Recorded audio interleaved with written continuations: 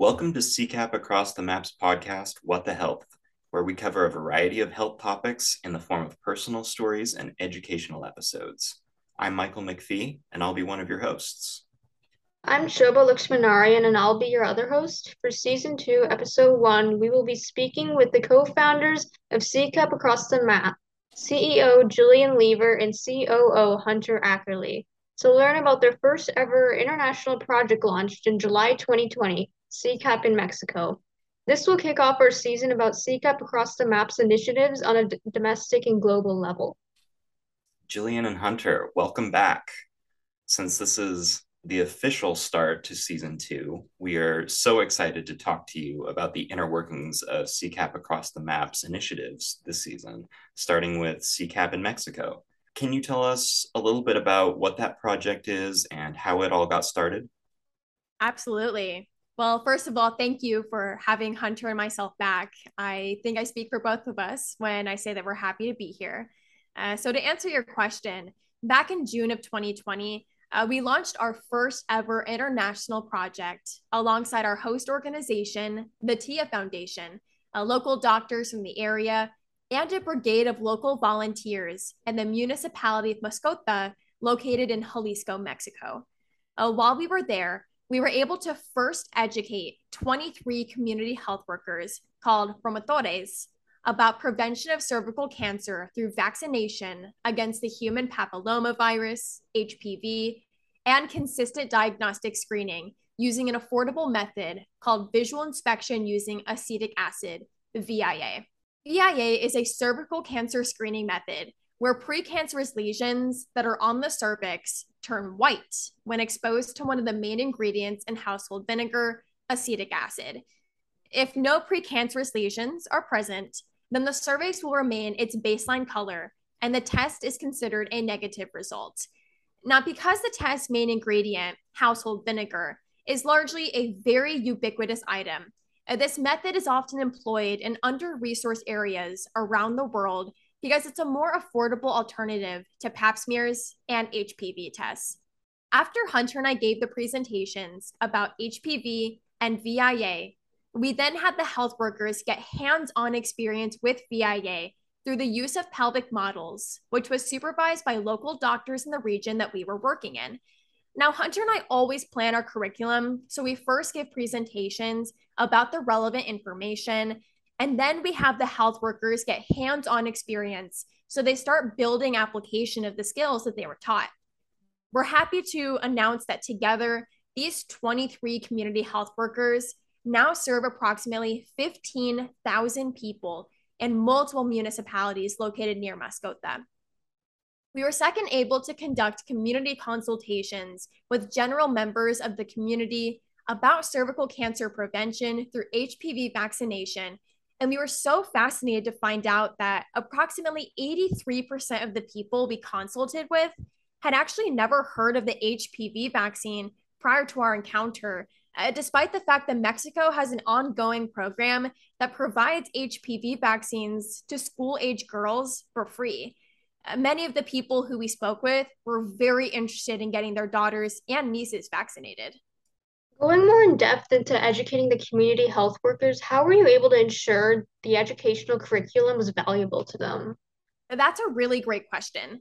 Hunter and I always take the time to conduct impact assessments through pre and post tests for all of our international projects. That way, we can gather a baseline knowledge level for the health workers before our presentations and the knowledge level after our educational curriculum has been presented to them to measure the improvement. For our initial project launch, we found that the health workers had an average of 20% increase in knowledge about HPV and a 40% increase in knowledge about VIA. We were also able to discern that 80% of the health workers would use VIA in the field, and 95% would recommend the use of VIA to another health worker. Then in December 2020, so later that year, Hunter and I conducted a 6-month follow-up with half of the health workers we had educated, and we then learned that approximately 64% had educated more than 10 people about HPV since we left, 27% educated between 1 to 5 people about HPV, 30% had used VIA on between 2 to 10 people in the field. 82% had current plans to educate people about HPV and or use VIA in the field, and 100% were interested in continued education with CCAP Across the Map. These numbers were extremely encouraging as they showed that our educational platform was useful. Wow, those are really impactful statistics. Can you tell us more about the structure of your international projects? Absolutely. So before any project launch, our team first conducts a needs assessment for the region to determine the areas of greatest need and how we can share our educational materials with the community in the most effective way. In addition to this, we also form regional partnerships, usually with other nonprofits or non-governmental organizations that already do work in the region and are familiar with the community and its needs. This partnership serves as liaison between us at CCAP Across the Map and the community. After we establish these partnerships, we connect with local doctors and community health workers in the region, as our main goal is to share our educational materials and medical equipment resources with those working on the ground to provide care for the community. Once we establish the exact educational content and method of delivery via educational presentations and hands-on practicals for training with all of our partners, we fundraise for traveling and send Jillian and myself to deliver a week-long seminar to the health workers in the region. While we're there, we connect with the local community via health consultations, which may also include free screenings, depending on the established schedule of events with our partners.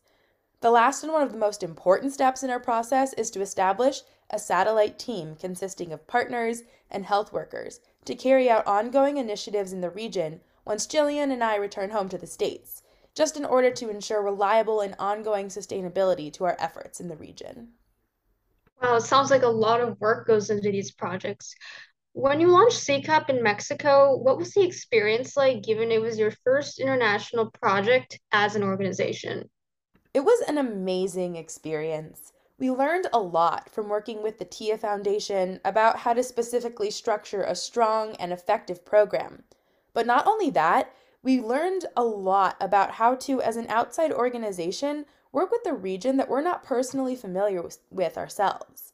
For example, Jillian and myself, we had meetings with the president of Mascota and one of the local clinic coordinators about the needs of the region, and that was an eye-opening conversation. It was information we couldn't have received without those conversations, and that has since informed our efforts in continued education. This was additionally a particularly informative experience as a whole, because as you know, 2020 was the height of the COVID-19 pandemic, and a lot of our efforts went into making sure we were taking every precaution necessary to keep everyone healthy and safe, including wearing masks and face shields at all times, and ensuring that appropriate social distancing protocols were being followed. So I have to ask, what was your favorite memory during the CCAP in Mexico launch? There are just so many core memories that I'm so fond of, but speaking candidly, I think my favorite memory was honestly watching the community health workers practice VIA on the pelvic models, because seeing them ask questions, practice, and improve their technique for use in the field really showed Hunter and myself that all of the hard work from everyone involved was ultimately beyond worth it. Hunter and I were also extremely thankful to be so kindly welcomed by the community. I can seriously say it was such a life-changing experience for both of us. I could not agree more. For me, working side by side with doctors from the region as educators for the community health workers was a really rewarding experience because we went back and forth with the doctors to share knowledge and personal anecdotes, which ultimately strengthened the delivery of the educational content. Forming those connections with dedicated people who serve such a large portion of their community as the main source of healthcare, it just really enforced the importance of making sure people have equitable access to vital information about healthcare and resources to support those healthcare needs. Seeing as a project launch was in Mexico, the delivery of the educational materials was, of course, in Spanish. Who gave those presentations? Well, Hunter and I actually gave them. Spanish is both of our second language, and we were actually so nervous to give the presentations. Even though both of us had studied Spanish in school growing up, conducting educational presentations and hands on practical training sessions Well, those weren't really a part of the curriculum in our middle school and high school Spanish classes. So it was something that Hunter and I had never done before. We were so grateful that all of the team in Mexico and the community health workers were very patient with Hunter and myself while we gave the presentations. That's a great way to test out your language abilities, right? So, what are you doing now in the region to sustain the efforts that you initiated when you first launched the project? During the initial launch, we first supplied the community health workers with relevant educational materials about HPV and VIA for ongoing use, and additionally donated all medical equipment needed to carry out VIA in the field. Since the initial launch, our satellite team lead, Fabian Monita, has been delivering continued education presentations. In 2021, for example, we really honed in on providing the community with breast cancer prevention education in October for Breast Cancer Awareness Month, both on Zoom with the community health workers that we had educated during that 2020 CCAP in Mexico launch and in person at a local breast clinic. And now we are working on 3 new projects. The first of which is to deliver health promotion workshops about cervical cancer prevention and general sexual health to university students. The second of which is working with a breast clinic to deliver ongoing education to patients. And the third of which is working on an official foundation partnership with a large university in Jalisco. That's really cool. Is there anything else you wanted to add about CCAP in Mexico?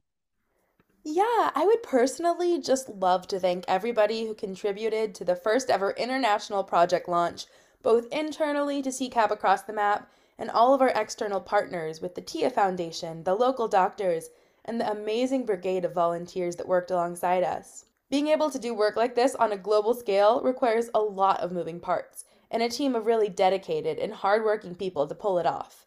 Like we said before, this project was truly years in the making, and it laid the groundwork for all of our future international projects as a solid foundation and learning experience to improve upon for the next projects.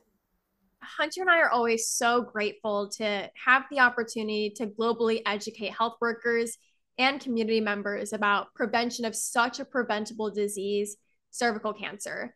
And we know we couldn't do it without our exceptional internal CCAP Across the Map team, our external partners, community members in the communities that we work in, and supporters of our mission to save the cervix.